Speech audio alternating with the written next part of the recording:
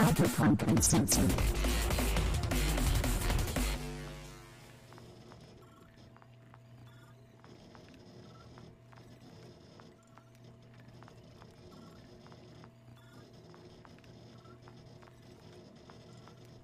Hey, we're live. Everyone can see us now. Let me make sure Hi, everybody. hopefully Hey, And welcome All right, to the GM Roundtable on Cyberpunk Uncensored. It's been a little Hey. bit of a while since we've been here, but we are back once again now that we have the inimitable Rob back from his many adventures. Hey. And as always, we're here to chat all things Cyberpunk GMing related. And we are going to kick off with introducing ourselves because we have a rather special guest from Artel Saurian here. Welcome, James Hutt, and also we've got a brand new GM to the table. Welcome, GM Brando. But you can tell us a little bit about yourselves after we roll initiative to see who gets to go first. Everybody roll their 10. I got a whole 3. I got a 9. 1. Oh no, Rob. 9. Nice. And we both got 9s. We have to roll off. Oh, it's definitely a roll off. It's a roll Oh, off. yeah. Here we Gotta go. do it. Who's got the higher agility bonus? I got a 2. Oh, I got another 9. Damn. Brandon's Yeah, I gotta use this more often. Why don't you tell us what you're doing here? All right, well, I'm Brandon Perkins, and I have done a whole bunch of work with Realmsmith, doing 5e, Dungeons & Dragons 5e stuff. I've GM'd for them, and I have also been a player in many, many, many of their streams. But yeah, you can find me at DM_Brando, and I'm really excited to talk about the topic here today because that's pretty much how I have run so many, many, many, many games. Fantastic, thank you. And James, why don't you tell us who you are? What's going Everybody. on with you? I'm James Hutt. I'm a game designer at Artel Saurian Games. I work on the Cyberpunk and Witcher lines. You might know me as the mayor of Balancetown. And we're putting out a lot of free DLCs on artelsauriangames.com. You should definitely go read those. We wrote them so that you could read them. And put them Get out 'em. for free. Put them out for free. Go get them. There. Awesome. Finish the stream first. Yeah. You can open a second window. Yeah. Yes, please. Open a new tab. Anyway, that's the I'm- opening pitch. That's all I got. That's it. That's it. It's pretty That's it. short That's and to the me. point. Lovely, That's what I'm lovely. doing. So I'm Phil. I am from Babybeard Media. You can see me playing weekly with these two tubers over here, playing some weekly Cyberpunk gameplay over on Sirenscape, where I've run a game myself. I also make a TTRPG podcast with my fellows at Babybeard Media. That's called Roll to Cast, and we do a different game every season on that. So I ran the 2020 and Cyberpunk Red seasons, which were absolutely tons of fun. Me and Rob have been the mainstays of the GM Roundtable, so I'm happy to be back at it, Rob. Yeah, me too. Totally. And I'm Rob Mulligan. I'm the founder of Cyberpunk Uncensored. Go to cyberpunkuncensored.com. You can see everything that we put out there. Just a bunch of GMs doing live gameplay every week. Multiples of that. I run multiple series like Night City Live, The Deep Dive, GM Roundtable. So much stuff going on. I also, like Phil mentioned, we do the Cyberpunk Red for Sirenscape, which is also an official sponsor of Cyberpunk Uncensored. Shout out to Sirenscape. And then also on all these live streams, I have a certain tier on Patreon to give the supporters a shout out. I just want to take a moment to do that because it's the reason we get to keep doing all this stuff. It keeps the creative juices flowing, keeps the promos going, all that good stuff. So shout out to William Huddleston, Naomi Madlass, Anino Gaming, Leaded Coffee, Michael Edmonds, aka Kira, Chris Anderson, Dolan Pondsmith, Pondsmith. She's also an artist. She has her own private channel on the Cyberpunk Uncensored Discord. Go show her some love. Steve Barr from Sirenscape. What's up? Matt James, who's also GM Reservoir Panda, who streams live with us. He'll be streaming live right after the GM Roundtable, so stick around and you'll see some of his gameplay, and then he goes again Sunday. Revolver Gray, Samurai Mac, George or Jorge. I'm not sure how he wants me to pronounce that. I apologize. And Zach, who's also Capricious Nature, leads up our Scream Sheet project and all kinds of stuff. And just like RTG, we have a bunch of free assets on our site. If you go there, you'll see just so much free stuff from the community, like auto-fillable character sheets and data shards and campaign builders and GM report cards, just so much stuff. Check it out. That being said, let's get into the topic today. We kind of call this section "What in the World Building," and today's topic is, let me bring it up, gaming with no I haven't prep. prepared. Oh no. Well then, perfect. That's perfect, because it's all about gaming with no prep. And if you're a GM, usually you get to plan ahead. You get to map out your campaign, how you plan it to go, all the potential tangents it might go on. You'll build your NPCs, your rewards, your repercussions. You'll kind of like lay it all out and then dive in, and things will still go off rail, and you'll still have to deal with some things, but at least you prepped and stuff. Sometimes you jump into a game last minute. Maybe it's a one shot you decided to do for fun, or just some friends show up, or maybe you had no time to prep, when you usually would prep, but then other things came up, and before you know it, you're like, oh crap, I'm playing like in a couple hours or tomorrow, and like, so that's what this is about. This is about gaming with no prep. So let's all roll initiative, and then we'll go around and give our GM tips about gaming with no prep. Hey, I got 7. I got a 10 this time. 2 and a 3. Okay, cool. All right. All right, so I'm all 1s and 10s today, it seems. That's great. Just like when we played the Sirenscape gameplay yesterday, I was like rolling crit fails or crit successes. It was crazy. It was intense. Yeah. So for me, anytime I have to game with no prep, the first thing I do is I refer to my quick campaign builder. I recently put this together, well, I guess a handful of months ago, maybe, I don't know. I guess semi-recent, but it's free. It's on the Cyberpunk Uncensored website. I'll put the link in the chat. If somebody wants to use it, open it, bookmark it, go get it later. Don't leave the stream. Stay here, stick with us. But I will put the link there so you have it for later. But basically, this quick campaign builder is a PDF that you roll on the tables. And did that link go through? Well, let me know if the link goes through. Anybody in chat can let me know, please. But there it is. Awesome. All right, cool. Yeah, you basically open this up, and it has a chart that you start off with that gives you the main plot idea. You'll see when you go and check it out. It lays out either a person, place, or thing. Then you have a separate chart for complications that might be into that main plot. Then, whether it's a person, place, or thing, you go to the following chart of people, places, things. You roll on those charts, and then those complications and such. It basically gives you a backbone, and I've used it numerous times because I run multiple streams. I run my marketing company, my Amazon store for some products I do, other partnerships I'm doing, my filmmaking, my music. I have so much going on.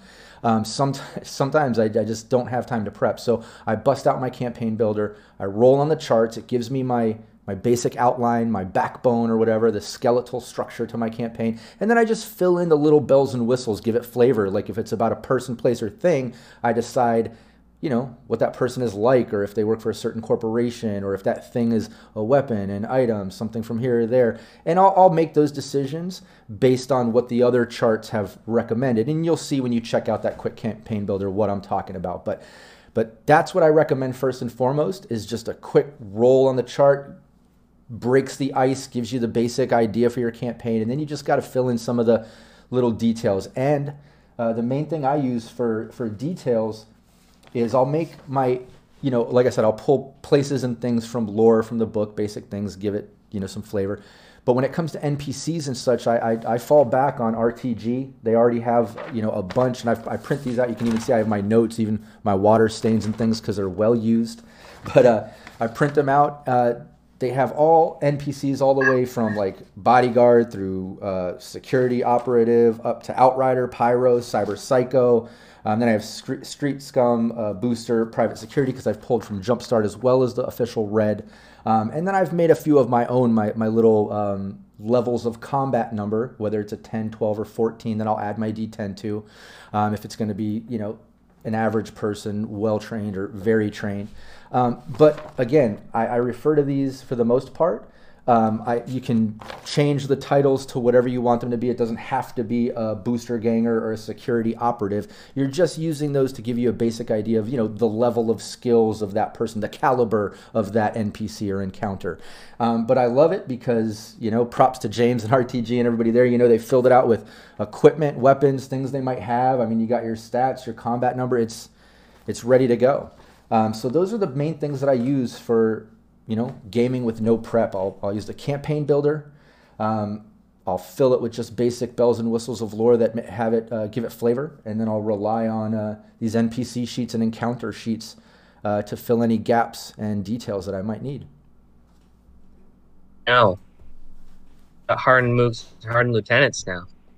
Add those to your sheets. Oh yeah. No, I didn't print those out yet, but I've got them digitally.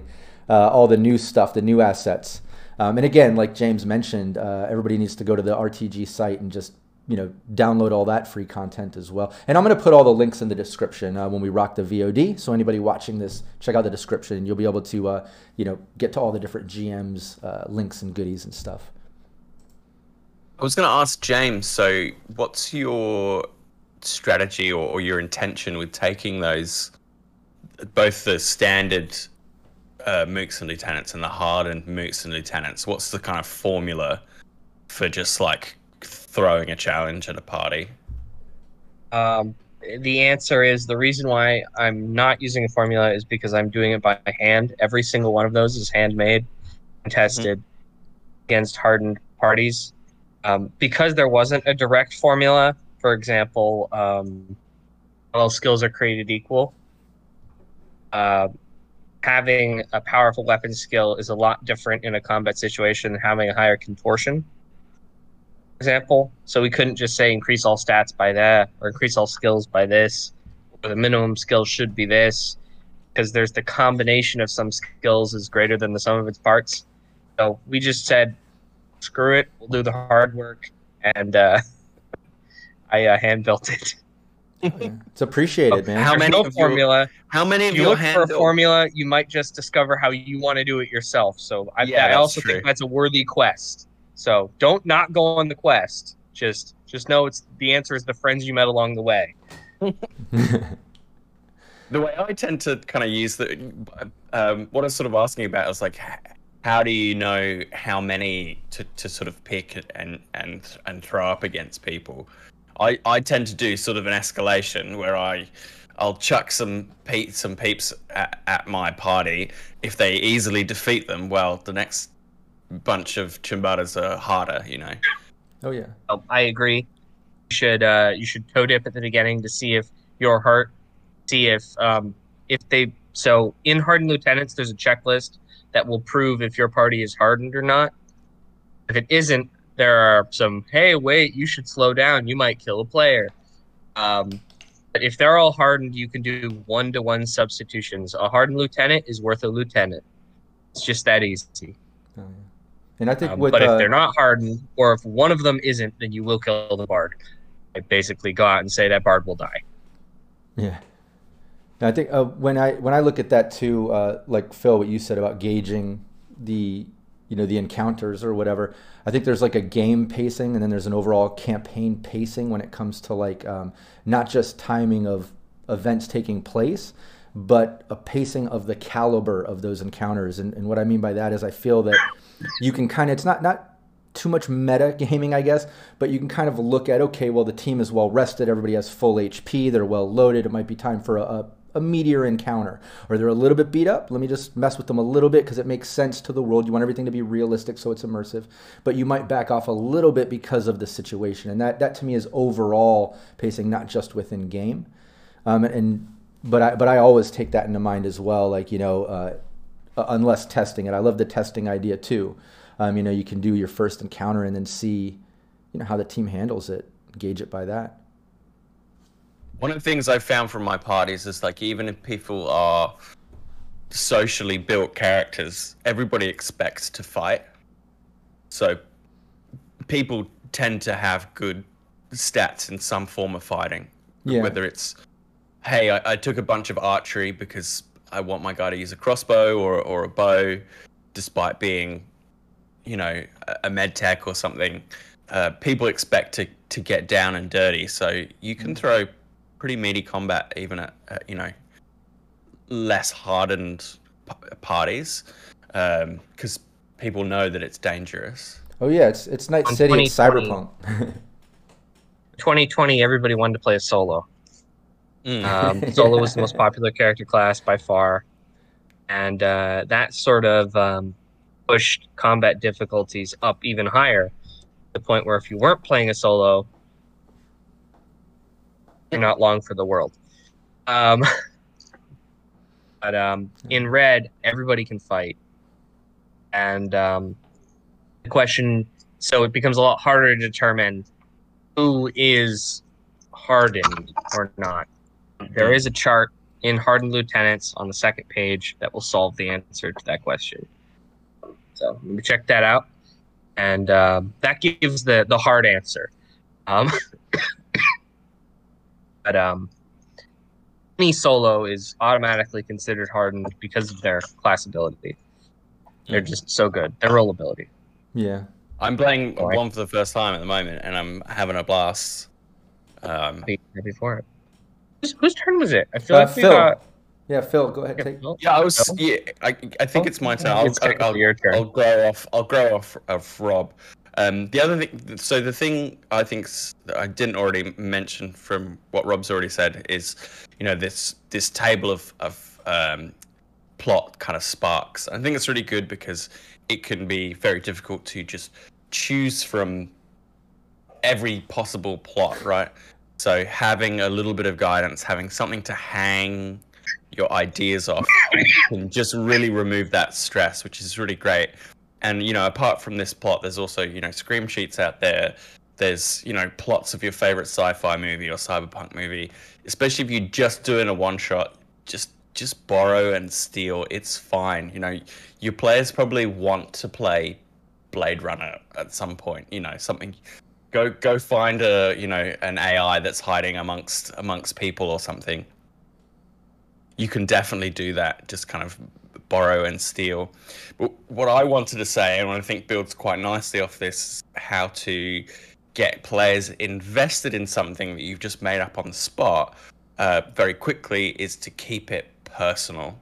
So this is the thing that I like to do, sort of drag from the kind of theater and writing world. Is like, sure, if you've got like a scenario where you have to like defend the block from a booster gang or defend the block from some corpos, like in the Jumpstart kit, say, make it personal. Don't just be like, some chooms want help.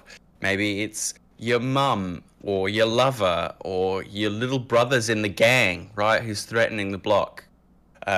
Just add a personal tie in there, and as many as you can, and then suddenly you've got this, I've got no prep, to, well, the players are really invested in whatever's happening because they know that it means something important to their characters. If they need to if it's a robbery or they need to gain something, they need to gain something because their life's in danger. They're in debt to someone bad, or someone they love is in debt to someone bad. So for me, you just get those hooks into people real fast by making it personal, making it immediate to the characters, even if they've just been made up on the spot. Grab something in their backstory.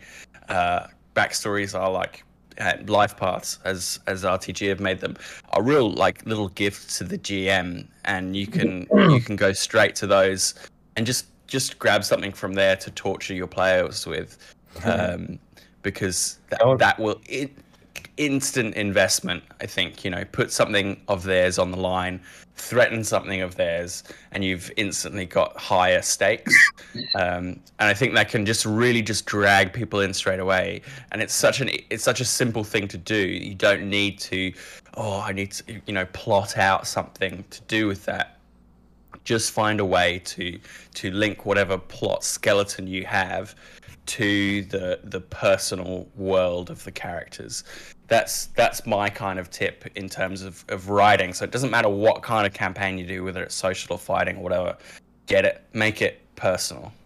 Yeah, I love that. Like you said, it guarantees the characters, whoever's life path is being pulled, they're invested in that campaign now. It's not just this casual thing. It's a great way to get some depth to it. And Vampire Bites in the chat says, the multi-shot, and he's a fellow GM, he streams, everyone should check out Vampire Bites. The multi-shot arc my game is going through was rolled up using Rob's campaign builder tables, but yeah, exactly what Phil is saying, customized for the team. So see, there's a prime example. You can use the general campaign builder to roll out the backbone, and then fill in the details with things from the life path and, you know, the cyberpunk lore and things to give it the flavor, get the players invested.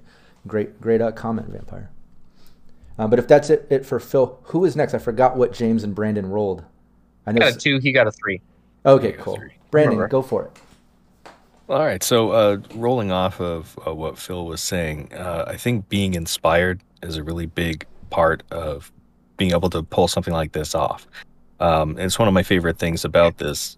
I think pulling from your favorite movies, your favorite books, and from all kinds of different media. It doesn't even have to be specifically sci-fi.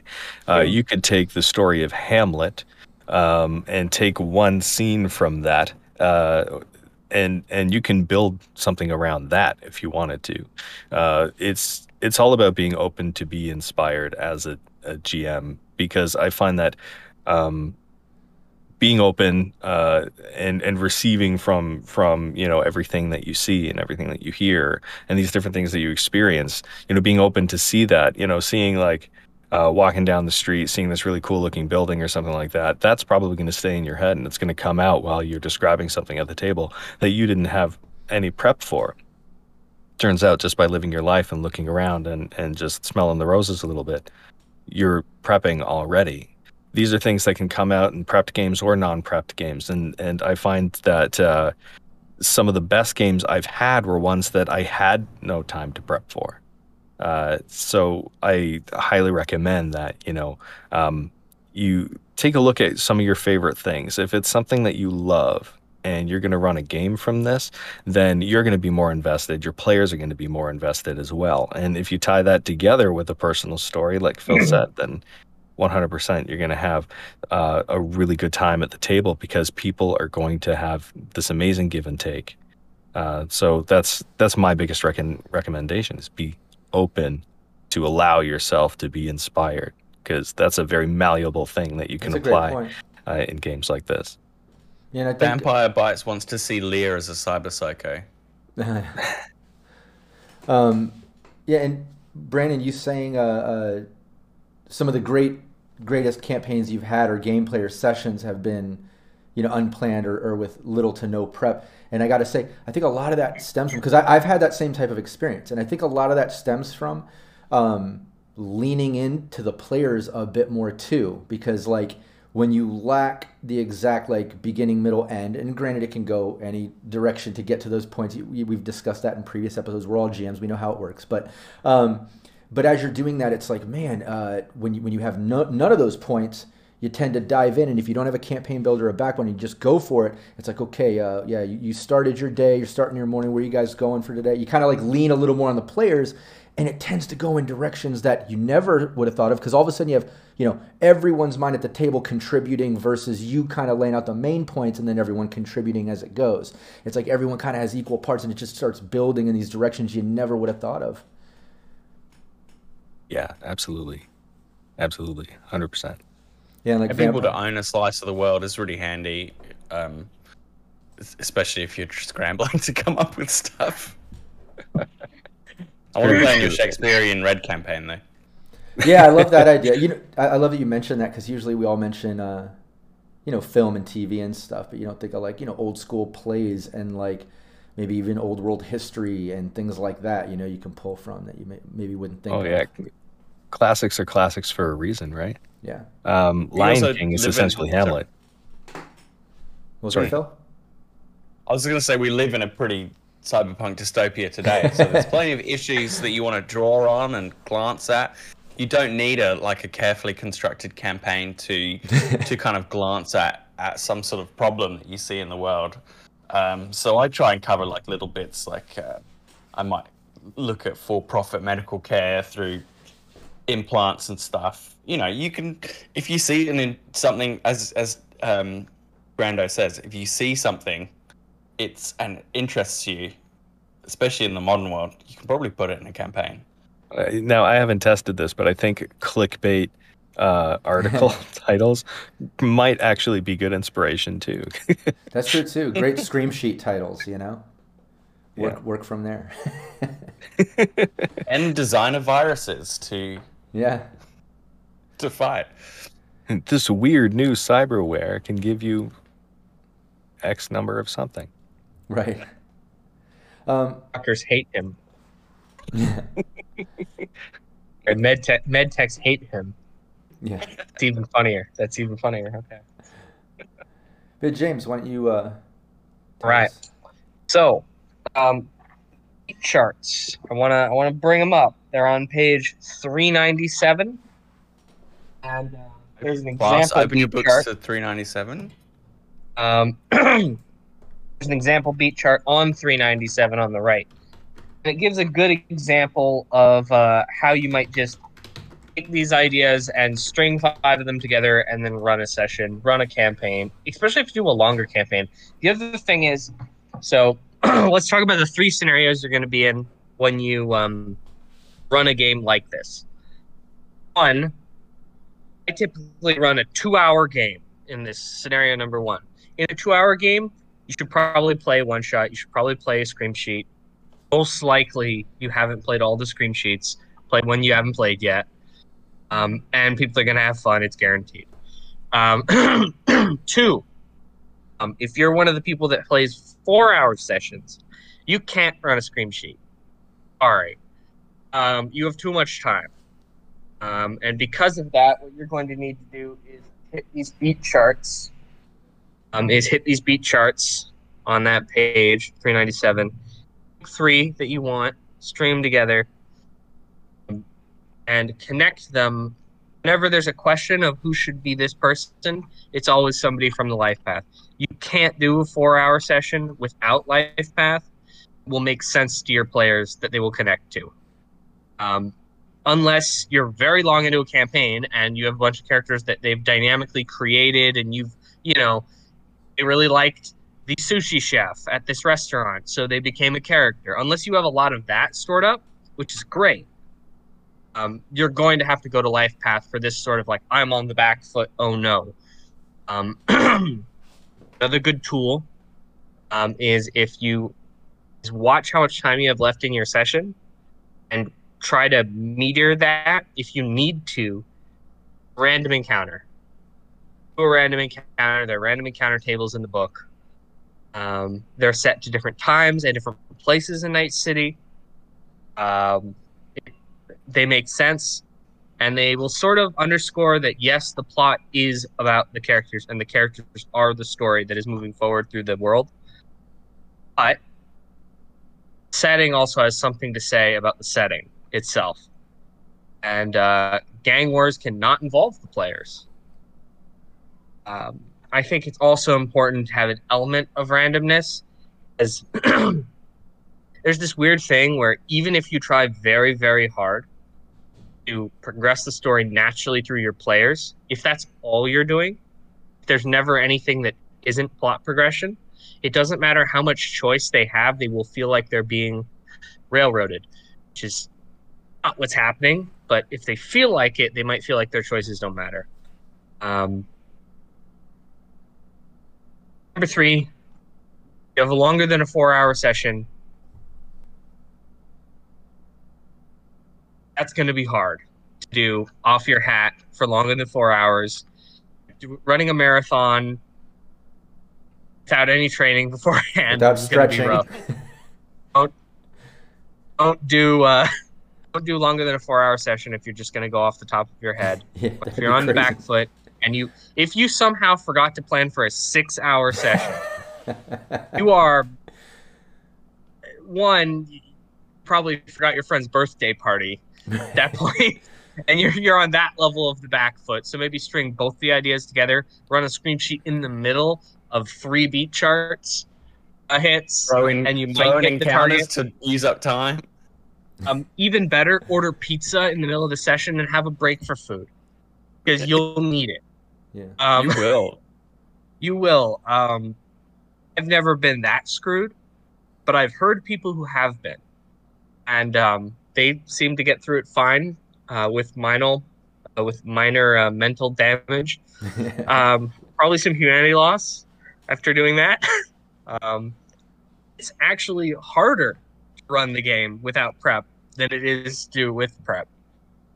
So expect to take more breaks. Don't aim safely, everybody. What else we got here?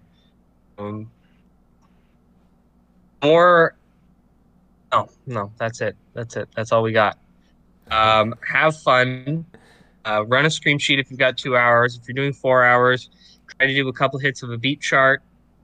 If you're doing more than 4 hours, order pizza in the middle and try to make something work. But honestly, you should not be on the back foot. Like, I didn't prepare for the session, showing up to your session, unless that was the stated goal of the day. There was the reason why we started this idea with, oh no, you forgot something, or you just didn't have time, because sort of faces what you should have done. You should not have done this. At the end of the day, preparation is going to make you more comfortable. It's easy to do, and you can do it. It's easier to do a session with 30 minutes of prep than it is to do it with 10 minutes of prep by far. Those extra 20 minutes can give you basically everything. Oh yeah. I think that's a really good point. I would even go as much as say, if you've got a flexible game start time, move the game start time back 30 minutes and sit down and do nothing but prep. Great point. Running without prep is sometimes kind of fun. And it's a skill you can develop just like that. But just because it's a skill you can develop doesn't mean that you shouldn't be developing the other skill you could have been developing instead. 100%. It's one of those things where it's a style some people have. This is my personal opinions. But we have a bunch of systems to help you if you run into this situation. And good luck. I'm sure there must be gaming groups out there who have like a bunch of RPGs and they're just like, let's play this. I don't know who they are, but they must be out there. Well, my buddy David's like that. My buddy David's like that. I played D&D 5th edition with him before the quarantine stuff started over a year ago, and then we transitioned online. I did, started streaming Cyberpunk and stuff. But I found out from him, he has a whole room with bookcases of like every role-playing game, every board game. Like, him and his wife just love gaming, and like they post pictures like daily, cool, whether Facebook or Instagram or whatever, just playing different board games, different role-playing games, and like they just bust them out and go for it. But yeah, I think they're also not doing like 4 and 6 hour sessions, mind you. It's like they're jumping into it, but they're doing a feasible amount of it to where it makes sense and it's still fun. I agree with like what James said. If you're doing a 6 hour session and you're going into that with no prep, then something else is wrong. You're probably showing up with no pants on and shit. You forgot to eat, things like that, because that's incredible. And if things go, I do want to mention this. Doesn't have to do with no prep, but PWB in the chat, and shout out to PWB, he leads up our helps with the Scream Sheet project with Capricious Nature. But he says, my first 3 sessions went 4 to 6 hours longer than I intended, meaning, I imagine with that, you were planning so long with it, but then it went 4 to 6 hours over than you intended. I would say if you ever get into a situation like that where things are going so crazy off the rails where it's just, no prep would matter at that point, because obviously you're going way past what you expected by hours, don't be scared to end it on a cliffhanger. If things are going a little off and let me throw in an encounter, something crazy, end it there. Now I have time to really think and plan from that point on. If it went too far off the rails and you can't pull it back, can't do whatever, don't be scared to end the session. If you already went the length you wanted, why go another 4 to 6 hours? That's tough. The 10-hour session better be catered, man. You better be catering or something. It's insane. For real. I wish I had friends that good. They would do that with me. I love that idea, James, of like, there's always like you can always take a bit of time to prep. So like, you're not prepped can be, actually, I'm going to sit for 30 minutes and just do a bare bones. Like, using the stuff that like Rob has said, using a chart or using your beat charts. There's no reason why you can't schedule yourself to show up to the location 30 minutes before the session starts and then just prep and then do it. If you're finding it hard to find time to prep in between your sessions, if you just schedule extra time to do it. I'd run into that a couple of times with Realmsmith, where we were very, very terrain dependent, and so that's something that it was really important that we always use this terrain, partly because of sponsorships and things like that. So there were a number of times where I had certain beats figured out, but that's all I had because the rest was terrain dependent, and I didn't have all the terrain in front of me. It was all at Jason's house. So I would get to Jason's house. I would get there a half an hour early, and I would throw together a map, and then this map would end up building the story while I'm putting it together. Awesome. Using like Dwarven Forge or something like that. There's this session that I did that took place inside of a volcano where instead of magma, it was actually molten gold. And that all came together. I had an idea that it was going to be inside this volcano of molten gold, but the entire session and the way all of that went it came together last minute right there on the table. Awesome. And it's one of the most memorable ones that I've ever run. It was a ton of fun, and I wouldn't have had that without that kind of last minute rush of creativity, because creativity often comes in those times of constraint. Let me give you an additional nugget. Buy a bunch of Blockus sets. Get a secondhand store. They sell a lot of Blockus because people buy Blockus a lot. Yeah. They have those beautiful, like, plasticky pieces. They're chunky enough to like not move if the wind blows. You can just get a bunch of them, put them in a bucket, and sort of pour them to create a water feature. You can get a red, nice little lava. I've done plenty of Blockus lava flows in my day, and every time it's the first time. That's awesome.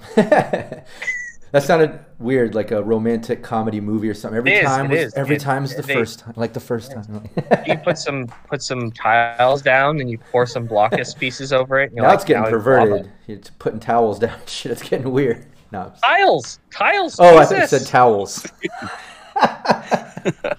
But no, Brandon, one thing, me and Phil did a previous episode of campaign building or something where we talked about it. And exactly what you just said, I did for a while. Instead of, and this was prior to making my quick campaign builder, was instead of structuring the campaign beginning, middle, end, plot, hooks, locations, things, all the bells and whistles, or whatever, and then finding the maps that fit certain things or imagery to represent certain things. There was a while where I was having fun kind of reverse engineering that in a sense, like starting with the map and then breaking down the components of the map to make sense to parts of the campaign and things. Okay, this is what I have to work with. Let me come up with a story to tie these together one way or another somehow. And like, it was kind of fun doing that, and I think like you just said, it I don't know, forces you to think outside the box, and sometimes creative ideas will spark from that you wouldn't have normally thought of if you had to really think about it. I don't know if that makes sense, but sometimes your subconscious will kick something out without really thinking about it too much. You're like, well, We talked about this in planning encounters, was like the terrain itself should be a character in the encounter, so that can help you create something, just a fun set piece. It's just like come up with the set piece and then get your people there. I also want to shout out another way to play TRPGs, which is we're going to have a dinner party and we're all going to bring something to eat.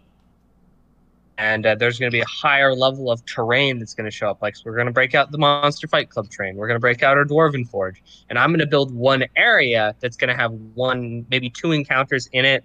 It's going to be minimal gameplay. I'm only planning 2 hours of the session, but that whole time you're going to be on that premium terrain, etc. And somebody's going to bring, like, smoked salmon or something. It's going to be tasty. And everybody's going to walk out of the evening feeling like they should sign a guest book or something. There's a classier, there's a secret classy, like, you can mix dinner party planning with let's play some tabletop role-playing games too. And you could have some fun just showing up to an event that's not all about playing Cyberpunk, but has playing Cyberpunk in it. could do some classy stuff. That's all I'm saying. True. And, I too, I've got the Dwarven Forge train, and when I bust it out, I almost feel like we should be eating dinner. Nice. Yeah, it's nice stuff. I just wanted to mention Dinner in That's danger. my club as well. Quincy Forder in chat talking about he would do minimum prep work and modular general stuff, and then come up with like a default timeline, and that timeline would be there. So if the players don't do anything relating to the story and it goes sandbox or whatever, and then he says he went 12 hours straight with that formula in Eclipse phase with what began as rite of passage type of adventure. And yeah, I agree. I think you get to the point where it's like minimum planning is better. It's actually more planning for how the game goes, because if you want to leave things open to player things, for agency and the things that can happen. But it is good to have those alternative timeline things, the plot hook and locations and things that, okay, well, if they don't go for that, maybe they can get that information over here somehow. You'll have your alternative options, so you don't lose your campaign, you don't lose all the plots and things, but that way you don't lock it into certain people and locations to where everything is freaking railroaded, But I think that's a great point. That can really harm you, because if the players really resist what you put in front of them and they want to do something else, you've just spent a load of time and effort on something that they're not interested in, and so your prep is actually counter to they're using energy you could be using just to play. Yeah. I mean, you never really want to get into that situation anyways. And sometimes if they keep doing that, it's time to pull them aside and go, hey, guys, I made this whole thing. Is there a different way we want to play? How do we want to talk about it like adults? It tends to... I've been through scenarios like that, and I've not talked about it. And then I've been through scenarios like that I've talked about it. And the second one's always better. Oh, yeah. Sometimes it's not a big... they don't even know they're doing it, Yeah, totally. 100%. And it's not that they're going off the rail. Sometimes they're just sort of they're putting stuff in between you and your prep. Like, I want to just do this first, and it turns into or your session. Sometimes they'll interpret certain things to be more important than other things, and it'll end up throwing things in a different direction. Sometimes it'll be very innocent. They'll just interpret something differently, and it'll cause things to change. And this kind of goes for the argument of prep modular stuff ahead of time, so like, just as a GM, if you get little ideas, just prep this little portion that you could pull in, whether it's just an idea for a dungeon or an idea for a startup booster gang or something like that you could easily work in, and it has nothing to do with the rest of the story, but it could tie into the rest of the story because it's generic enough. These are things you just have. Yeah. In my back pocket, I have this idea of that hasn't fit anywhere yet, which is to do with some kids who have been like dragged into a gang and they want to get out, and they need help sort of removing themselves from this gang they've decided is actually more hardcore for them. It hasn't fit anywhere. It doesn't go in any campaign yet, right? But it's sat there ready for when it's useful. So I think it's a really good point. Like, you'll naturally come up with ideas that you can just... That's a great point. Whenever you have a cool idea, you owe it to yourself to take a note. Take the time out of your day. Just pretend to go to the bathroom and write it in your phone. That's what I do. I do that a lot.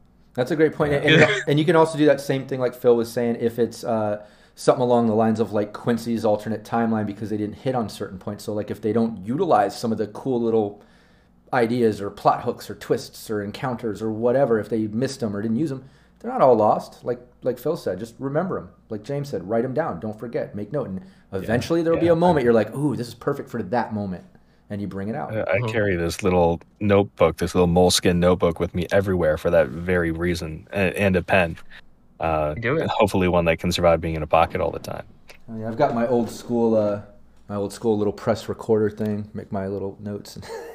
Awesome. Even though I should be using my phone, I still have that from back in the day. I still use it. Just use the note function. I know. I still use that though. That's what I was saying. It's fun. Anyway, we ready for some Chumba chat? Yeah, let's do it. Let's get into that. I'll bring up the logo here. The logo? All right. Well, the little imagery. I pull out the the combat Love it. zone imagery there. I just love that image. To me, it represents Choomba Chat and hitting the streets with the chat. You know, I don't know. I love the vibe of it. That's what they We'll like out bring it there. to us. Bring the questions to us from the streets. Oh yeah. Bring it to us. Yeah, and anybody with chat, if you want to put questions in there or make comments about previous things we mentioned, go for it. You know, there's no rules here. We're just casually talking about gaming with no prep and any questions. You know, we have James here from our Talsorian. If you have any questions about Red or our Talsorian, you know, we got him here. Brandon has worked with Realmsmith. He's starting his own brand. He's also playing with us. Phil, Roll to Cast, Baby Beard Media. I founded Cyberpunk Uncensored. So any questions about any of that stuff, it doesn't only have to do with gaming with no prep, obviously. But what's everybody's current method of making their campaigns? Like whether quick or planned or whatever, like do you like what's the kind of your current? I tend to try and find some sort of issue that I want to talk about, whether it's medical care or like debt or like the reason people get into gangs and stuff. And so I just come from like a bigger narrative idea and sort of try and make that into a story. I don't think it's a very common way of doing it, but I quite like. I think Cyberpunk's great for talking about real world stuff, exploring kind of those questions about our world. So that's what I like to do. So I start there and then sort of build backwards. What about you guys? My weekly play group has been, and they know it. They signed up for it. Is the degenerate gulag of playtesting, in which they playtest whatever I have that week. And they love it, and they're happy about it, and they don't complain anymore. Yes, James, whatever you say. Today we're going to use dominoes instead of dice. Which number do I use, the 1 or the 5? What about you, Brandon? For me, I use a mix between like some prepped modular stuff and unprepped entry into the game, because I really enjoy that feeling of flying by the seat of your pants, but I don't like going in like without pants, if you know what I mean. 100%. You got to have pants on if you're going to fly by the seat of them. Right. So I like to have those ideas jotted down. Usually I'll have been thinking about it, maybe not taking notes, but thinking about what I'm going to do for the session, or finding that thing that feels right. And then when we get to the table, that'll usually be the main theme of what we're about to do. And then a lot of the other ideas that I've had from then on will factor into that. And then I often use the one-shot prep techniques, you know, of having a schedule, of knowing when things need to move along, keeping an eye on the clock, that sort of thing. Nice. Yeah, I've used the my quick campaign builder in the past, like handful of sessions, so I don't sit there and overthink. Well, I guess I could make this about this or that, and like I start second guessing, then I start overthinking, and then I'm like, fuck, I have too many options. I can't, you know, settle on anything because I love all of them. And like, so I've been using my quick campaign builder to at least get me into the backbone of it, and then I kind of pull in something I find really interesting, whether like culturally or technologically or you know, violent, or something that just sparks a sort of passion within a certain aspect of emotion. And then 100% lately I've been all about twists and surprises. I really love trying to come up with creative ways to just make shit happen, or a twist on something you're expecting. Oh, this is cut and dry, I just got to do this. Then you get there and you're like, wait, what? And like, I just love twists and you know, things like little surprises and stuff lately. Like you guys, it's a real cool thing, like when I said like everyone roll resist torture and drugs yesterday during Sirenscape. You know, you're all eating breakfast with Leviticus from the Dixie, you know, and he's very that Southern charm, polite, and then all of a sudden, like, you realize he's drugging everyone, so he could really just get some info and fuck them, you know, like. So I love little surprises like that, like complete twists, you know. So Quincy's over here. He's asking me about the commune Haven. He says, so yeah, I call it Heaven with an AI. So that's very nice. Thank you for prompting about that, which is kind of linked to our topic because I have a setting, I can base things in that setting, which also helps me because I've thought a lot about this kind of particular place. It's home for edge runners, and then because I've thought about it so much, there are a ton of kind of jumping off points there. And other people have used it. So I've used it in a second campaign for Sirenscape. Someone used it for a campaign I ran in, which he said Corporate Infestation, which is based out of Heaven as well.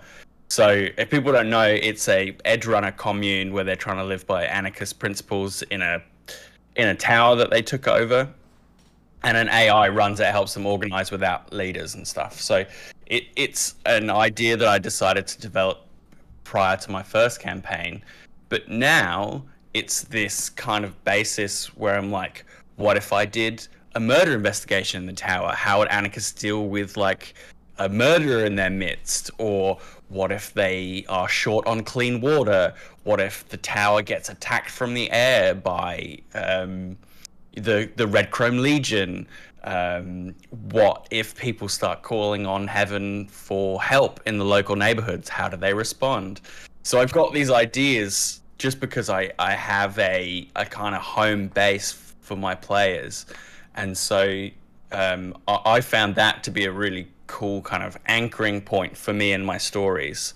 And also, yes, thank you for allowing me to plug my stuff. I am planning on making that into like a proper module because I've thought way too much about how it might work. And like I said, the issues that people might come up with there.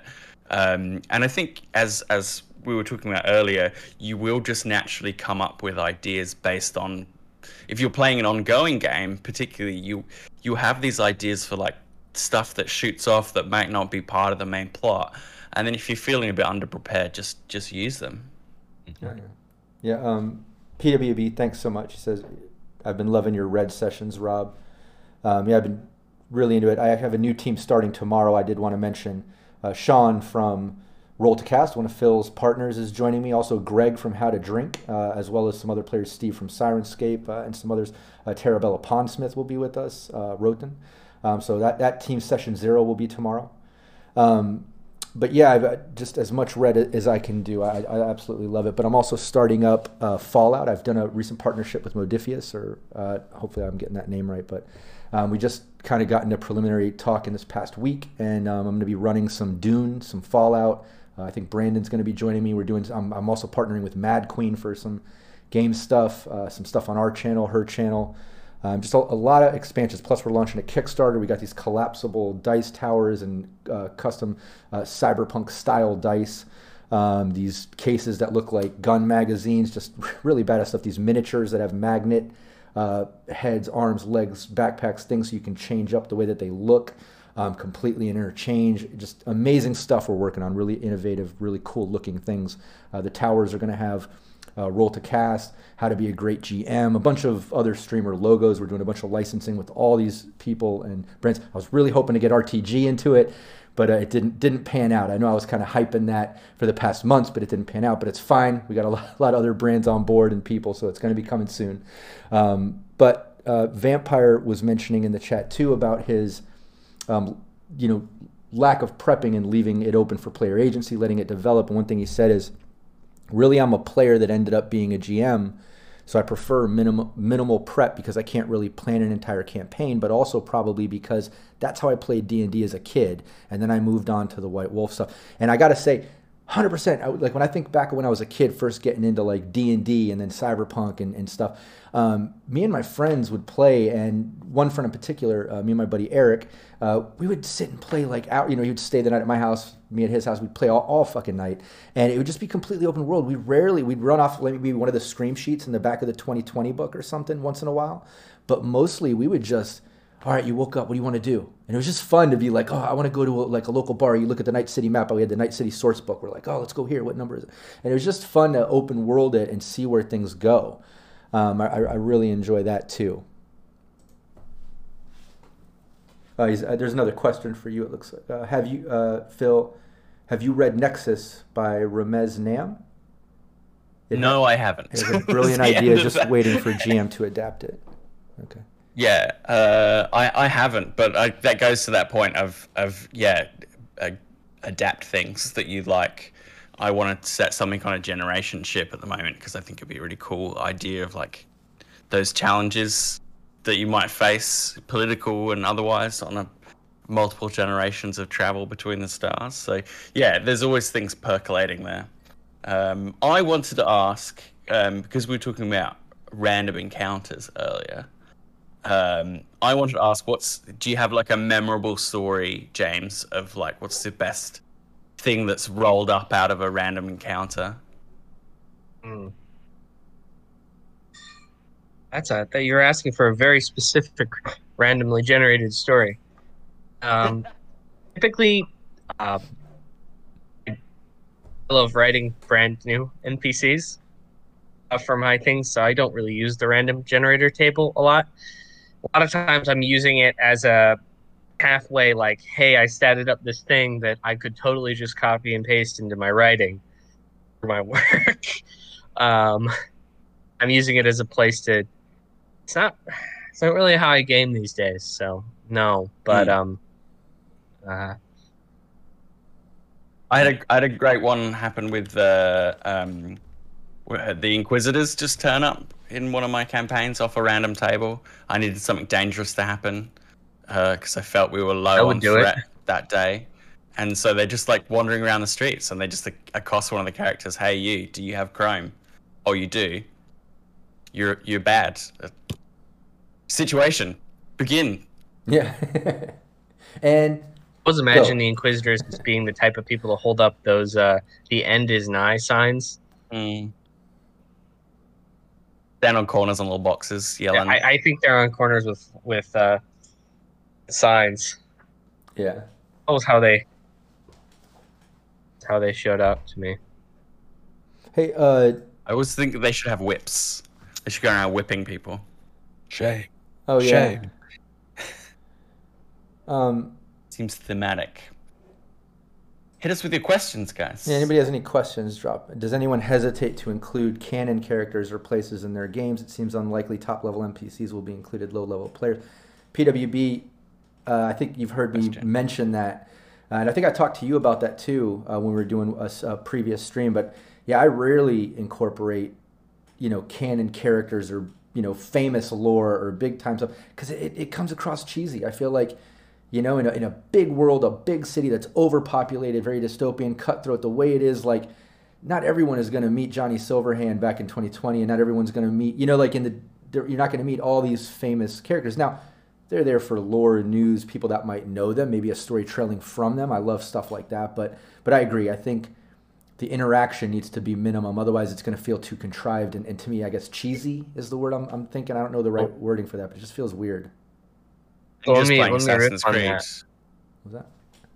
So when you do that, anytime you're meeting like a character who's named in the book face to face,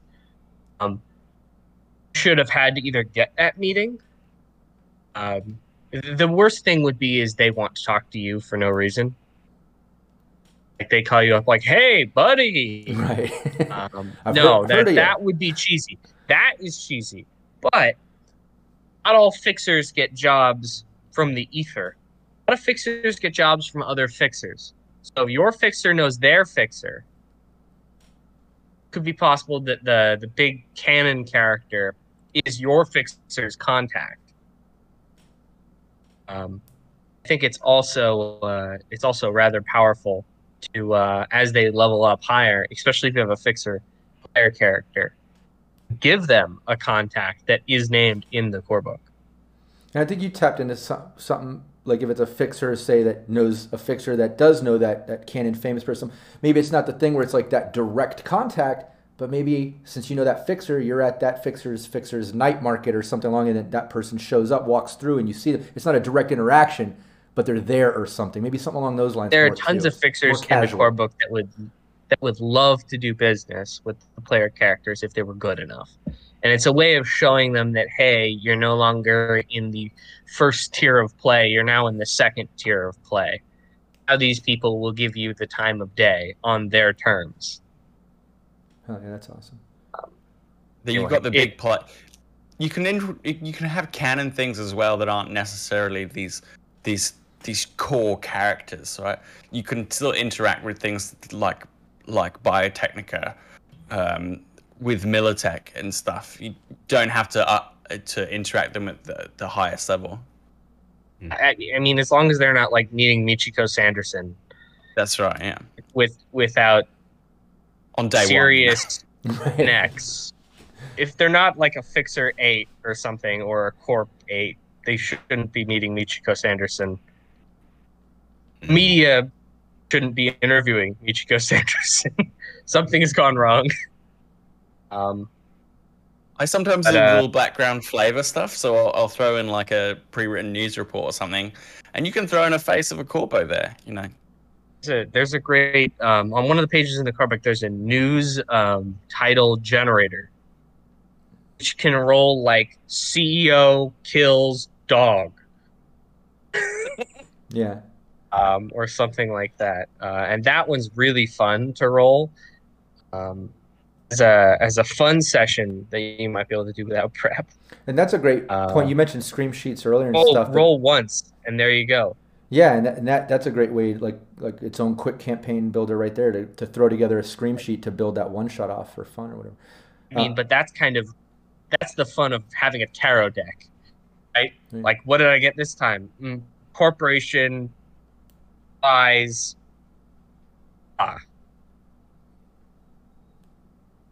oh, looks like we're doing this week.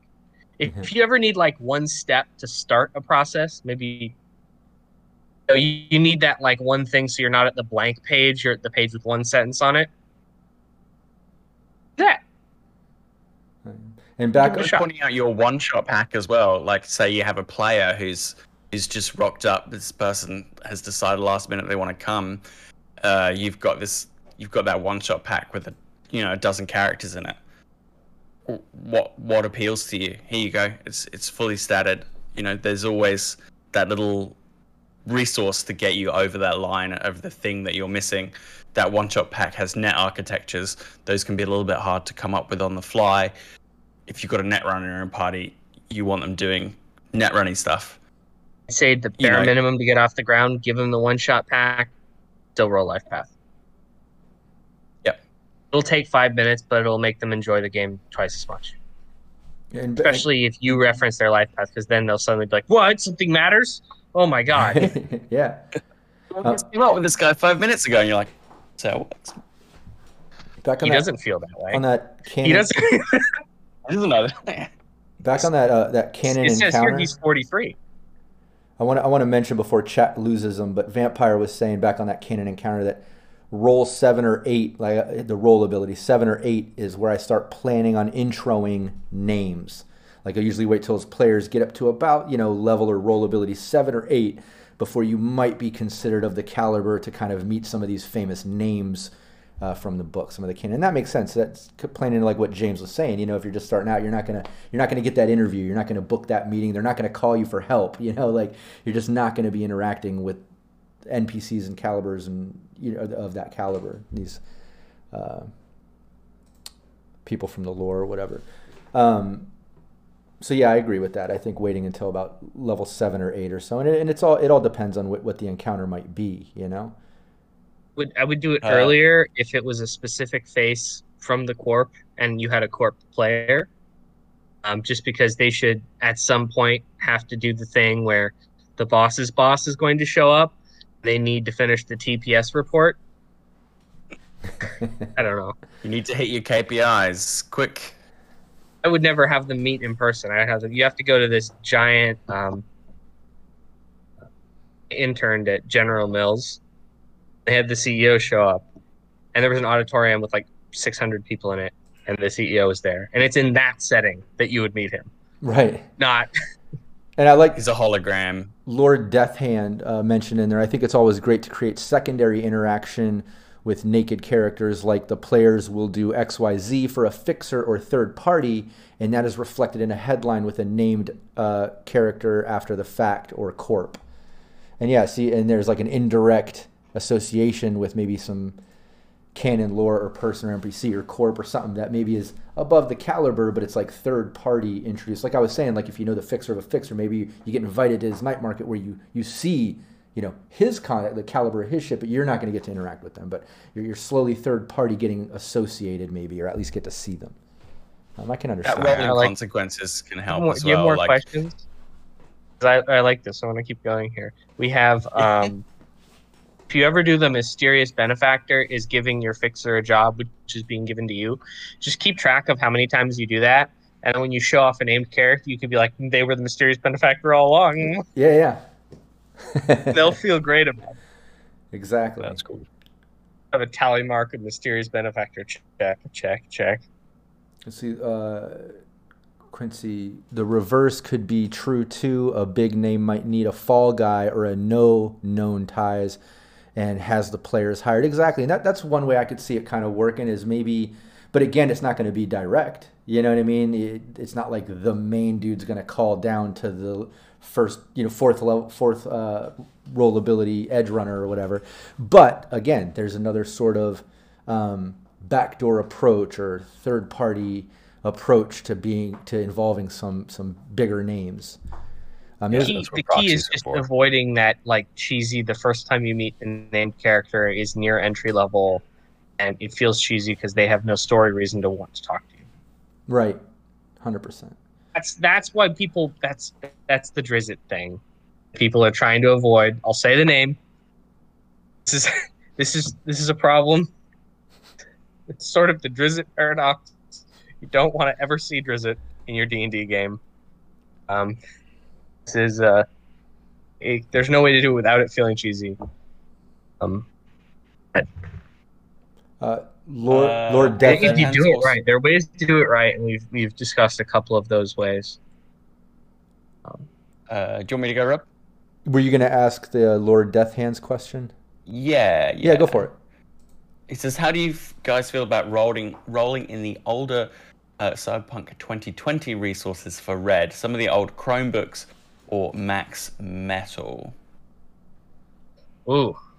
James, I think you should start that with. It's amazing to get inspired by 2020 stuff, but if you're pulling out of Max Metal, it will need a little bit of conversion that you'll do on your own time.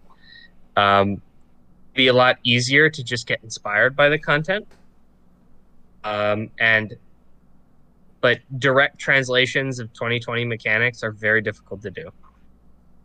There's possibility for a limited amount of that, which I've detailed in Old Guns Never Die. But remember how earlier when we were talking about hardened lieutenants and hardened mooks you asked if there was a great formula that passed through my methods. The answer is there is no great formula. It will have to be done by hand. So much I could create a great formula, I put it in Old Guns Never Die. Ours on the way. That Chrome's coming. Have no fear. Give us the Chrome. Night City Sourcebook is an amazing source book because so much of it has no mechanical stuff in it, and it's just full of ideas. And it's one of the best source books from 2020 to play in Red. That would be the one that I would say, whoa, get that, instead of Max Metal, which would be hard to move forward. Yeah, it's funny because at my Night City sourcebook, I still have, all my first prints of all that shit from when I was a kid. I still lean into the Night City sourcebook for fun little things because it's so full of just odd and end goodies. Like, it's just so good. When you told your story earlier about how you would just say, hey, where do you want to go today? I want to go to this bar. I could tell that you played with the Night City sourcebook. Oh, yeah. As a kid. I could 100% tell because that's the book that you would have that kind of fun in.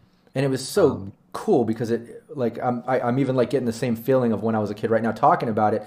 Like it felt so deep and so big and real, going around Night City using that book. It was like, man, every block it's like laying out different options and like it was just so good. And then the gang breakdowns just had so many, the metro system, the typical layout of a exec apartment, like it had all these like little goody things in it that are just that book's very magical. So awesome. Very magical book. So awesome. One of my favorite things that I remember is like it's technically legal to like blow up cars if they're parked in handicap spaces.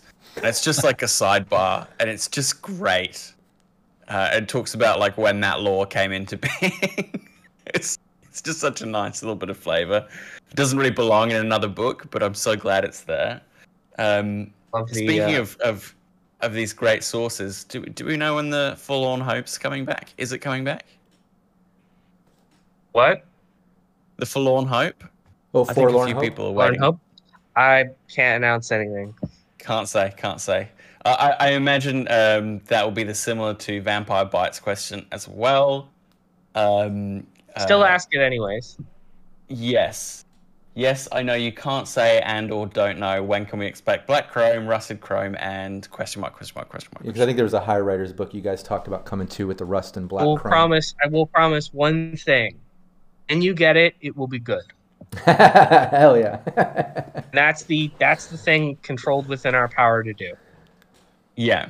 That's what we can promise right now. I can promise that you will. Rush book is forever bad. Hell yeah. Until the reprint. Sorry. Vampire says he's holding you to that. No bugs. I'm sure you'll like it, Vampire. No bugs and glitches? No, it'll be good to go. Capricious. You'll turn one page and it'll be like happened. That's funny. All the other pages of the book will be blank, and you'll have to close it and open it again to get the ink back. Yeah. Oh, I love that's such a good idea. Oh, The Windows startup sound. Shake it. That's funny. man, that idea would be great in Harry Potter. Hey, little off red topic I wanted to see. Brandon, we all know you from Realmsmith and stuff, but you're getting ready to start your own brand and kind of do that. Is it correct? What is that called again? Yeah, it's called The Endless Voyage, and the idea is that all of life is stories, right? So life itself is the endless voyage, and as we, read through books and we go through movies and we play video games and we play tabletop games, we're creating these stories that contribute to this endless voyage. So the idea was that I wanted to have a brand that would allow me to talk about anything, just kind of whatever came up, but have a structure around that approach as well. So one of the first things that I'm playing around with is actually doing live plays of video games, but RP, the internal monologue, and the thought process of the character while going through the game. And I love that. The game I was planning to start with is Cool. actually 2077. So, yeah. I really like that idea. That's cool. I'll watch it. Yeah. The tricky part will be trying to get Male V's voice down. So we'll see. I like to do that at my table as well. If you've got a lull, if some character's not in the action, they're not a big talker. You just say, "What's your character thinking?" Yeah. And actually, on top of that, I am writing a novel right now as well that I plan to be releasing and promoting through The Endless Voyage. So, yeah. So keep your eyes open for something like that, because I'll be dropping some sample chapters. Nice. Yeah. Awesome. Rock on. Mm-hmm. Check the chat. Yeah, chat. If Have any more questions? any more questions, get them in before we end this episode. We have some more time if you got questions, but if you don't, we'll end it. Cyber themed novel. He was saying, PWB, who also has a private channel on the Cyberpunk Uncensored Discord. He's a writer. Everyone should check him out. PWB. Or PW Bind, depending on how you read his username. Mr. Bind if you're nasty, if you're into Janet Jackson. People don't get that reference because I'm old, but it's fine. I think really getting into the head of a character or a player's character really helps the suspension of disbelief, especially then standoff scenario. Absolutely. Yeah, give them depth, bring them to life. Yeah. Yeah, that's what I like about I need to use Face Down more. Using what? We Face down. talk a lot about being a really good GM, but I think there's also room for I want to be a really good player. Mm-hmm. One of the skills you can have as a player is I want to suspend my disbelief so hard. I want to be super suspended in my disbelief. I want to role play my character better, closer to the way I think they would act. I want to give more opportunities for other people to riff off what I'm doing. I want to say open questions instead of closed questions.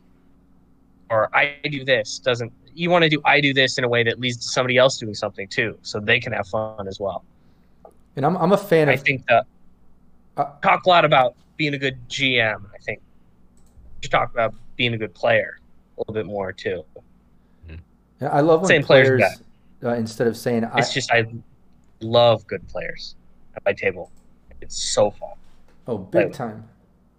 Big time. But I love when players too, instead of saying like I do this or my character says this, they just do it. And that's what I love about what we're doing on the Syrinscape gameplay. All my players and all my different streams lately, like all my new teams, they're just an awesome caliber of players. Everyone is into it, cosplaying, doing voices. They're into it. Hell yeah. But that's what I really love about the Syrinscape team, not just to hype up Brandon and Phil since we're here in person. I'm not just kissing ass because we're face to face right now, but you know what I mean? Honestly, like, you two and Rockette and Ellen, like, I love the fact that you rarely ever are like, well, she says this or he does this or whatever. Like, you literally say it in character, or like, you'll act out things, and like, it just makes the game so much more immersive and so much more fun. It really does. You never want to interrupt a player talking in character to another player at your table. Ever. If that starts happening, then everybody suddenly starts having way too much fun. You should probably break for pizza. Yeah. Could get too fun. It's true though, but if you get a situation when they start talking amongst themselves, you're not prepping. That's a part you haven't had to prep for. They're organically making fun. Let them do it. You don't have to prep that. Sometimes the worst part about it is they're having way more fun than you could have prepped for. Yes. No matter what you do, it will never be as fun as them having an in-world conversation with two characters that they have in their heads and are suspended disbelief in and are embodying. 100%. That will always be more fun than what you can do as a GM. So sometimes you just, wow, there's a really pretty bird over there. I'm going to look at the bird. Quincy has a question for you, James. Have you ever had an idea that got away from you in a totally different way than you expected? That's a very big question, and the answer can only be yes, of course. It's called Artel Soaring Games. No. It's a lot of things all the time. Scope creep is the negative way of putting that. But that's when a project grows arms and legs you didn't think it would have, and now you're like, oh, I'm making something else than I originally intended to make. Is that a problem? And you have to ask yourself if it's a problem. Most times it's not a problem. Sometimes it is. But I think you gotta, when you're writing, when you're designing, you have to prepare for whatever you're doing to it, to evolve it in some way, as well as, it's not a progress bar that when it's completed, the book is done. Sometimes what you're writing can increase the size of the bar, which you hope you write faster than the bar increases, or you'll never finish the book. Shout out to what you may experience while writing your book all the time. Anybody who writes books will feel that. But it's also the idea of created. I'm gonna call out Rob here. This video script generated 3 more video scripts. What happened? What was that? I finished this video and it gave me the idea for 3 more videos while I was writing the script. You probably have that happen. Oh yeah, 100%. All the time, right? Oh yeah. And it's just at a certain level, it becomes, what do you want to do with your time? Exactly. No, and sometimes that's it with the campaign building too. It comes into that same mind frame where like you just can't settle because you keep thinking of different good ideas and tangents. Something sparks something else.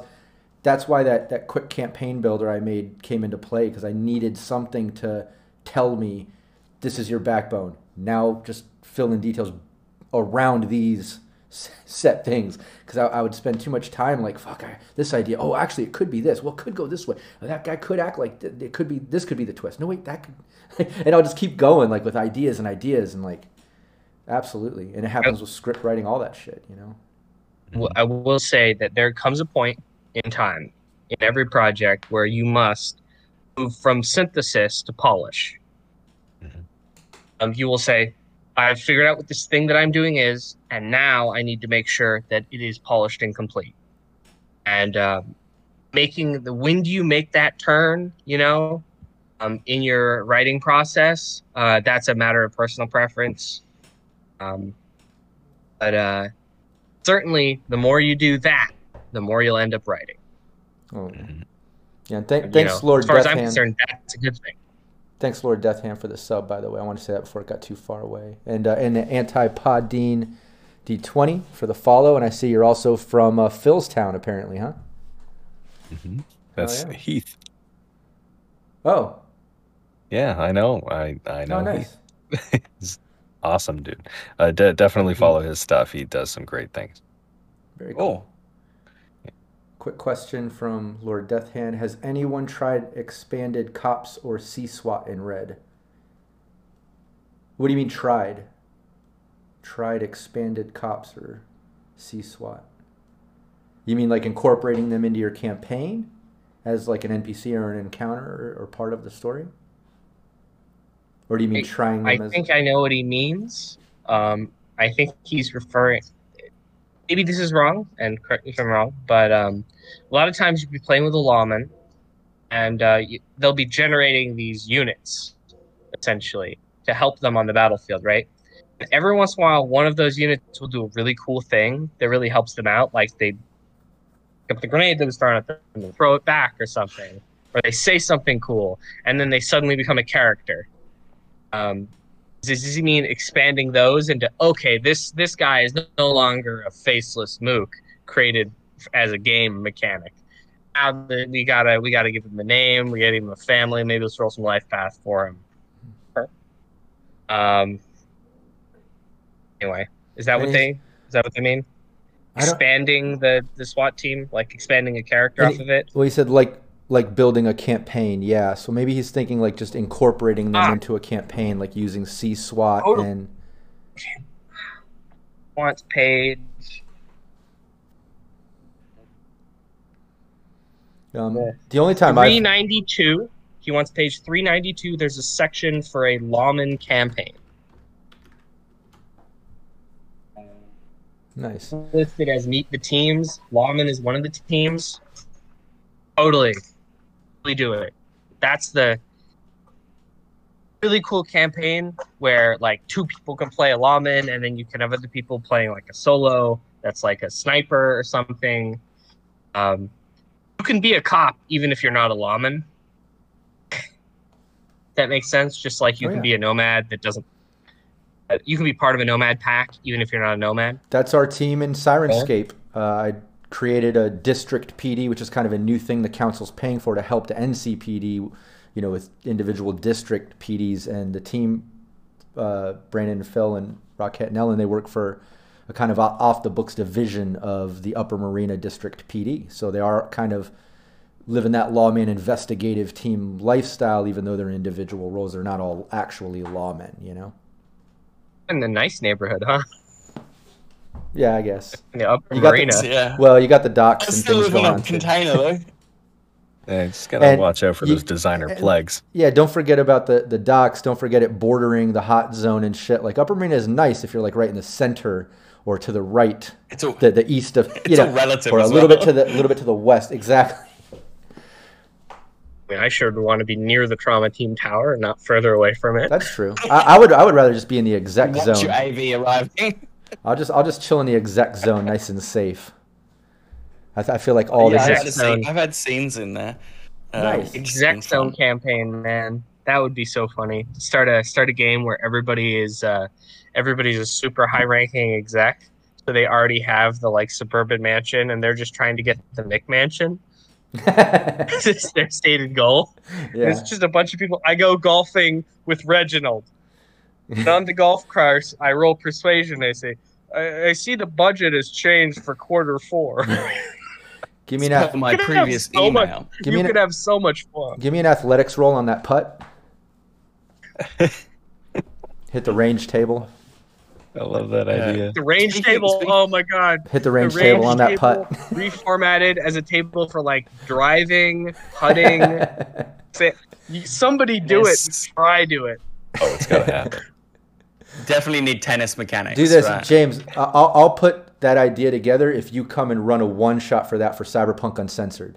I don't know. How about you fall on the grenade by yourself? And I have with me nowhere in the blast radius. With me nowhere. bean counters. With Was that Phil? PWB says bean counters, which would probably be a good name for it, I think. Oh man, not at the exec rank you'd need to be in the exec zone. Like see the series billions. Maybe fat cats. Okay, something like that. That would be funny. Yeah. Big kahunas. We were talking about cops and stuff. What I use things like max tack and stuff as a you need to be out of this situation now button. It's like max tack's on the way. Leave. So I use them more as like a force outside the game that you should never actually tangle with. So I can draw them in to sort of push players along. Okay, Isn't you're making too much mess. That's what I love I about get it. Sirenscape too. I'll just trigger the sirens. Be like, you hear sirens in the distance approach. Everyone's like, all right, time to get the hell out. Why tell them in 3 rounds the max tech show up when you could say you hear sirens? Yeah, that's right. God, Oh shit! God, run! Down to Delta. I am waiting for people to put some corpos in. I think if we were polled, I think it would probably be the least picked up class, right? The least picked up role.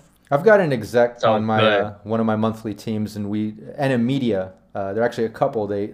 Oh, I'm dying to play media. And I've put together their team. During session 0, they're actually they started Veritas, which is a media corporation that they started together. So like, there's an exec, media.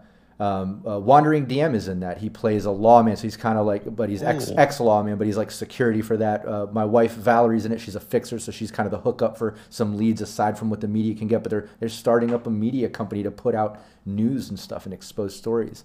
But the exec in that is kind of handling the business side of that. I enjoy it. It's the first time I've leaned into like the business side of it, exec versus kind of the rollability aspect of it, if that makes sense. But I've never seen, like a whole team of them. I really do like that idea. Not on the cheesy golfing way, but I think there could be a creative way to pull that off. Do it though. If you'd pull that off, you'd end up writing golfing.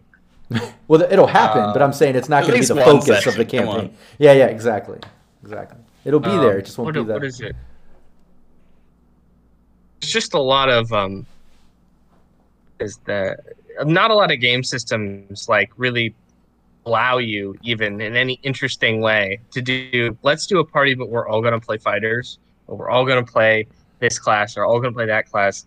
I think Cyberpunk's ability to do it and remain standing is a big benefit of the game, of the rule set. To be honest, the point where it's like, yeah, that would be fun. Oh, this would be cool. Because they're so tied into different parts of the world, it would almost give the GM a way of like pushing that type of campaign. It would almost help a cooler campaign in a fun way. It's amazing for that. It's very well balanced. We'll say if you haven't run a campaign that is corp focused, where you're the bad guy, essentially, it's just as fun as playing an evil campaign in any other game. And it has very unique it has a unique vibe when you play it in Cyberpunk. So I would recommend it. I love that.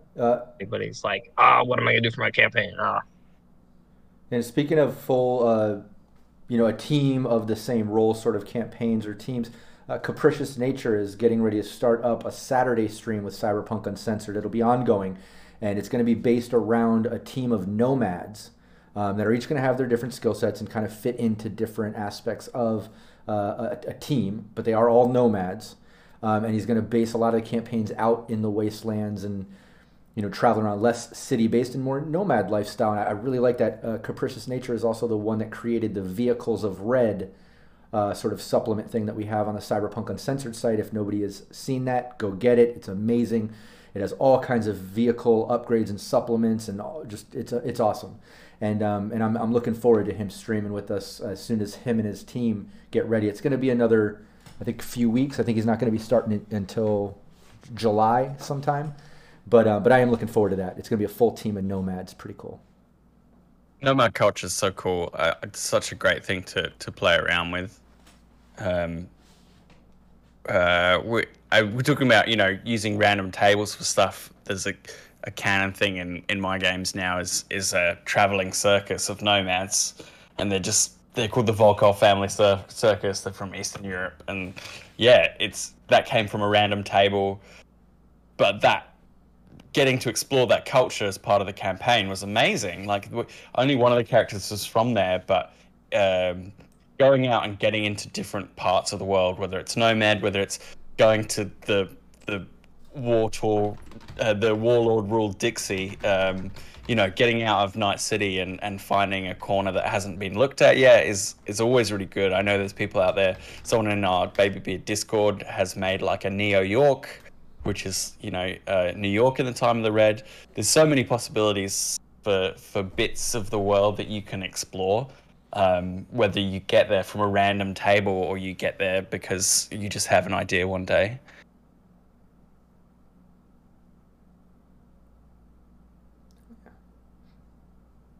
What part of the world are you looking forward to? Hit me with it, Phil. Hit me with it. Everyone be What are quiet. you talking about? Sorry, what? Sorry, it got too quiet and I cut you off. What'd you say, Phil? I was just wondering, I was trying to prompt you guys if there's a piece of the world that you haven't had a chance to explore in a game that you're dying to. Obviously, we've talked about the corporate world, and the nomad world. What about the floating I cities? for one want to see what floating cities are like, or do something with high riders. I've got something planned for deep divers with one of my teams coming up. I don't want to say too much because some of them watch the streams and stuff, but I love the idea of the floating cities, which I believe is where Phil, your character's from, and ours, isn't it? Where Bud's from, yeah. Yeah, and I think Wandering DM has something similar to that in that other campaign. But I want to get into the deep divers in those dome civilizations underwater, and just the weirdness that could go on there. I've also did a Night City Live episode about I can't remember what that episode was about, but me and Lobster Falcon got into these like roaming cities right out on the water, like what Phil, your character, is from, and we came up with this idea of this like old aircraft carrier powered by like nuclear fusion that actually is powered, that travels around like this huge city that has all these power trails to smaller barges and ships that it's dragging along, powering. So it's like these separate little communities. It's just, there's really interesting shit you can do out on the water. And then if you incorporate the deep divers, you can get into not just different location stuff, but completely different cultural stuff. Because who's to say that some of them haven't been cut off for a while and they're stuck in a different place and evolved in a different way culturally. I'm not saying like incorporate like mutations and things to go completely sci-fi with Cyberpunk, or bring it back to Cyber Generation by any means. But what I am saying is, culturally, maybe hierarchy and politics and things are just different there. And I'm excited to kind of get into that. I have some interesting ideas for it. That's a brilliant idea. Thank you. Love that. Well, the cool thing about that too is you could have somebody that's like a corpo at the top, corpo type, right? And when the shit hits the fan, he starts cutting off the ships so that they can move faster, right? I love who that. cares about that? Trim the fat, man. Trim the fat. Exactly. We need to get moving. Yeah. Now, so many ideas can That's the spark Air from Force. that little concept, but I agree with Phil. Like some of the more interesting places I'm looking forward to going as well is out on the water and below it. Yeah. What about there's some orbital stuff as well, right? Yeah. Like, I haven't read too much into it, but I feel like there's got to be something really cool happening High up riders. there. Yeah. Raiders. There's fun to be had doing some high raiders. There are rules for fixating in space. I put just enough rules that people could do high raiders before we did anything with them. In the core book, check the asphyxiation rules. I'm hoping I'm hoping it draws a little bit from the space rasters from Neuromancer. I can't. Can't say. I can't parse anything. Can you There's wink? nothing I'm to excited. stop- Can you Let wink? me There's nothing get to off stop this people topic doing I that, can't though. talk about. Yeah. Let me this topic I can't talk about to I'm excited to do more Elflands Online personally. Ah, I think it's gonna be fun. People are liking it. We could do a whole Or else. round table about the world of Elves like are social media in Red. You wouldn't want me for that. You'd want Jay. He's the social media man. yeah. It changes He how put Rockers together and stuff, though. Ziggurat, so Yeah. would know more about the lore too. PWB says, "Oh, snap. Anymore. A heist by retired lawman called Donuts." All right, he'll be quiet now. Because he was saying, what about a complete crew of retired 55-plus-year-old lawmen, Donut Patrol? If you've made it to 55 in Nice City, you probably You got to pretty be skilled. Yeah, you got to be some type So of the badass. old school. If you're gonna do that, you got to read 2020's Protect and Serve. You're gonna have to do like internal office politics, and they basically say that if you survive your first 2 years on the job, the NCPD, you get promoted to like lieutenant or something. Because congratulations, you beat the odds. Yep. No, I've mentioned that Like, too. can you That is- imagine the action economy after all 4 people use their backup skill? Yeah. Well, some of that, if you get that big, obviously, maybe there's some caveats or like maybe like a little bit of homebrew mixed in with some of that, so it doesn't get completely unbalanced. Because if you have a team of all the same, let them feel powerful. like a team, like a team of lawmen with backup becomes a tiny army, a little mini militia, just like execs with all their minions. You know what I mean? Like if they all come together, it's like, man, it could be a little. You got to watch the balance there. As long as you have things set up properly for your campaign, it shouldn't matter. But if you don't, by all means, they could take over. A couple NPCs, really easy. Yeah. You got to turn those into a handful. There's ways to run that. But I might argue and say that, look, if you're calling for backup and you are in this district, then there's only so much backup that you're going to be able to call. So if you're all calling for backup, you may get a few extra guys or something like that, but it's probably not going to be, the full amount that you're hoping for. Right. A couple of them show up drunk because they were off the clock, If you want to go full Here's the fun, thing. then army combat for sure. Everybody's backups going to show up at different times, likely. That's true too. And once people start showing up, if you're outside with a walkie-talkie, with your squad car or whatever, 4 of you are out there. They don't need to respect the rules of engagement. They're criminals. They might just try to flee. Yeah. I love it The even when lawman you is try really to... good at winning fair fights. Right. Put it that way. It's true. I like, even when you try and break the game, there are ways to play it, Oh yeah. Yeah. Yeah, exactly. And I've tested it. It doesn't break the game. The backup isn't as good as you might think in that mass swarm scenario. It'll make you win if you have numbers in a straight firefight, but the idea is you don't get into a lot of like Revolutionary War style straight firefights. Like everybody line up. Right. At a certain point, people are going to be squeezing other people through doorways. Good point. The fatal funnel. That's true. Not to mention, might be an interesting attraction for some bozos or something like that to think, hey, what have we got here? You're gonna cause a giant commotion. Yeah. Multiple backups called. That's a high-end police presence in an area. It's you're running into some Blues Brothers style scenario. Yeah. Cars going over ramps and all kinds of stuff. I mean, it's not. I will say it's not as broken as like, hey, let's all play level 4 solos. Let's all play solo, and let's all completely tune for combat. Honestly, that type of campaign, maybe that's when you break out the hardened mooks. Players are going to do what they're going to do, you know? Mhm. Sometimes we'll just have to break out the glass on the wall.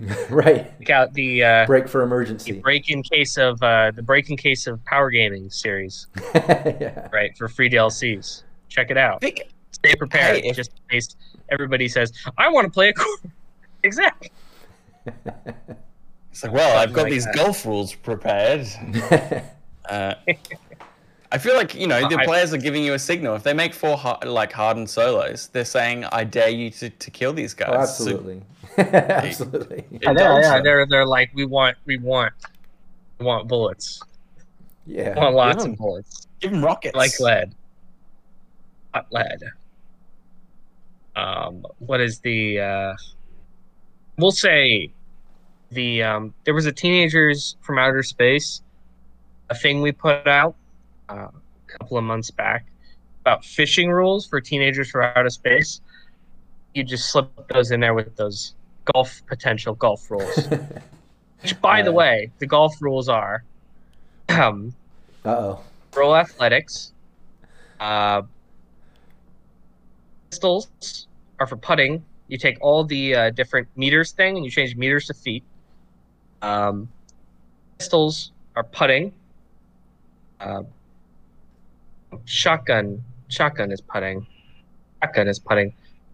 Pistols are the medium iron, and then driving is at sniper rifle sort of territories. But you remember, you're taking the meters, you're changing it to feet, so it makes everything shorter, which kind of makes sense.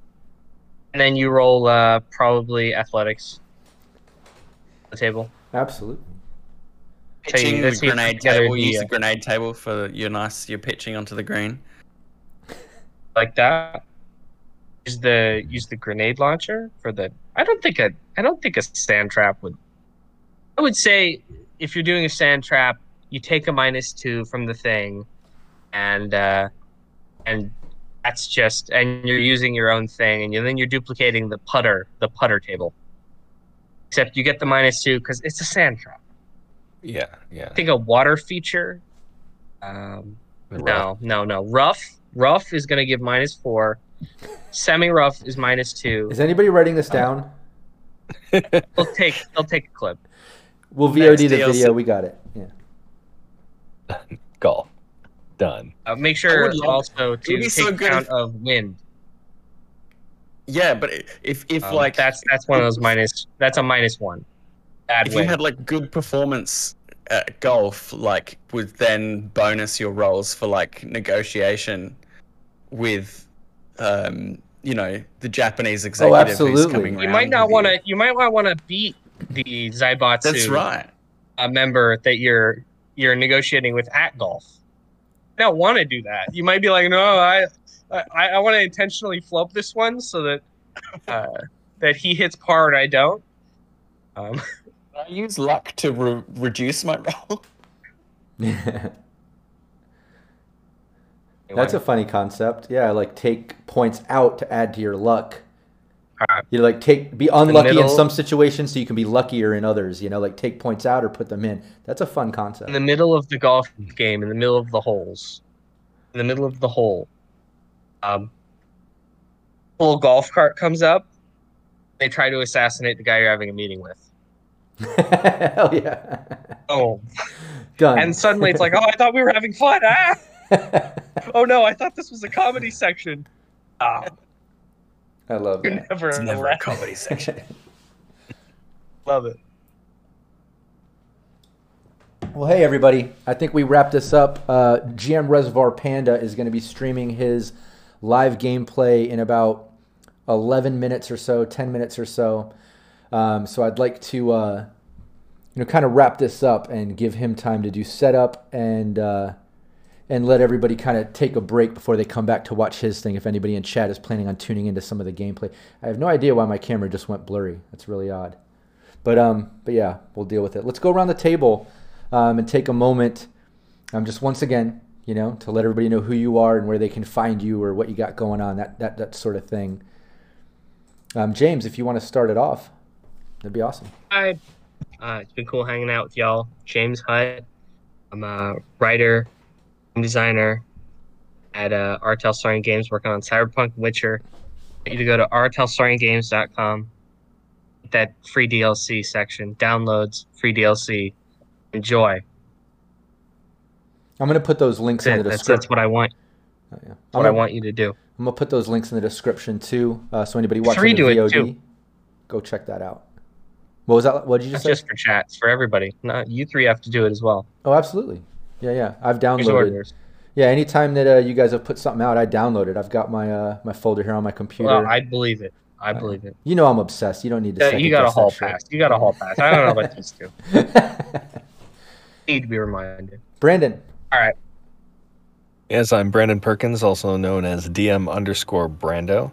And as I talked about tonight, I'm going to be starting something very soon called The Endless Voyage. And I'm a writer, I'm a voice actor, and I'm always open to voice acting work. So feel free to look for me on the socials and get in touch with me with DMs and whatnot.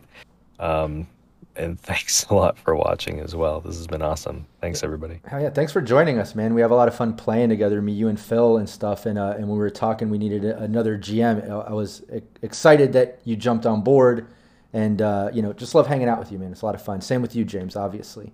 But I'm Rob Mulligan. I'm the founder of Cyberpunk Uncensored. You can check that out, cyberpunkuncensored.com or Cyberpunk Uncensored on Twitch or YouTube. So much shit going on. I don't even want to rename it all again. Just go check that out. Show me some love and support. I'd really appreciate that. And again, we got some live gameplay coming up in just a few moments when we end this stream. So everybody watching, please hang out. Show GM Reservoir Panda some love. That would be really cool. Phil? Yeah, I am Phil Harker-Smith. I am from Baby Beard Media, based down here in Adelaide. We're a team of content creators focusing on RPG stuff. So we have our flagship podcast that is Roll to Cast, spelled ROLE, with a different game every season, rotating storytellers, original music, SFX. It's the whole kit and caboodle. We've just wrapped up season 4, so there's 4 bingeable seasons already of Cyberpunk 2020. Vampire, Cyberpunk Red. We just wrapped up Pulp Cthulhu, and we're about to kick off our Kids on Bike season. There's many more games to come. We're always prepping those. Hit up our YouTube channel for us playing RPGs and all sorts of other games as well. We're just getting into New Vegas right now, and we're trying to grow that channel. So, if you want anything RPG related, just follow at Baby Beard Media. Find us on the socials and see what we're up to. I'm also, if you're in Adelaide, which I know one person is in chat, come see me at AvCon. I'll be doing that on the 4th and 5th, and I'll be running some Cyberpunk Red, and I'll be running some Mouse Guard as well. And I'm going to power up those games with a bit of Sirenscape too. Hell yeah. Awesome. Yeah, and shout out to chat. All of us want to thank all of you who have been tuning in. We really appreciate chat. You guys just asking questions, contributing ideas, showing support, sharing the channel, all that good stuff. Really, you make these episodes so much better.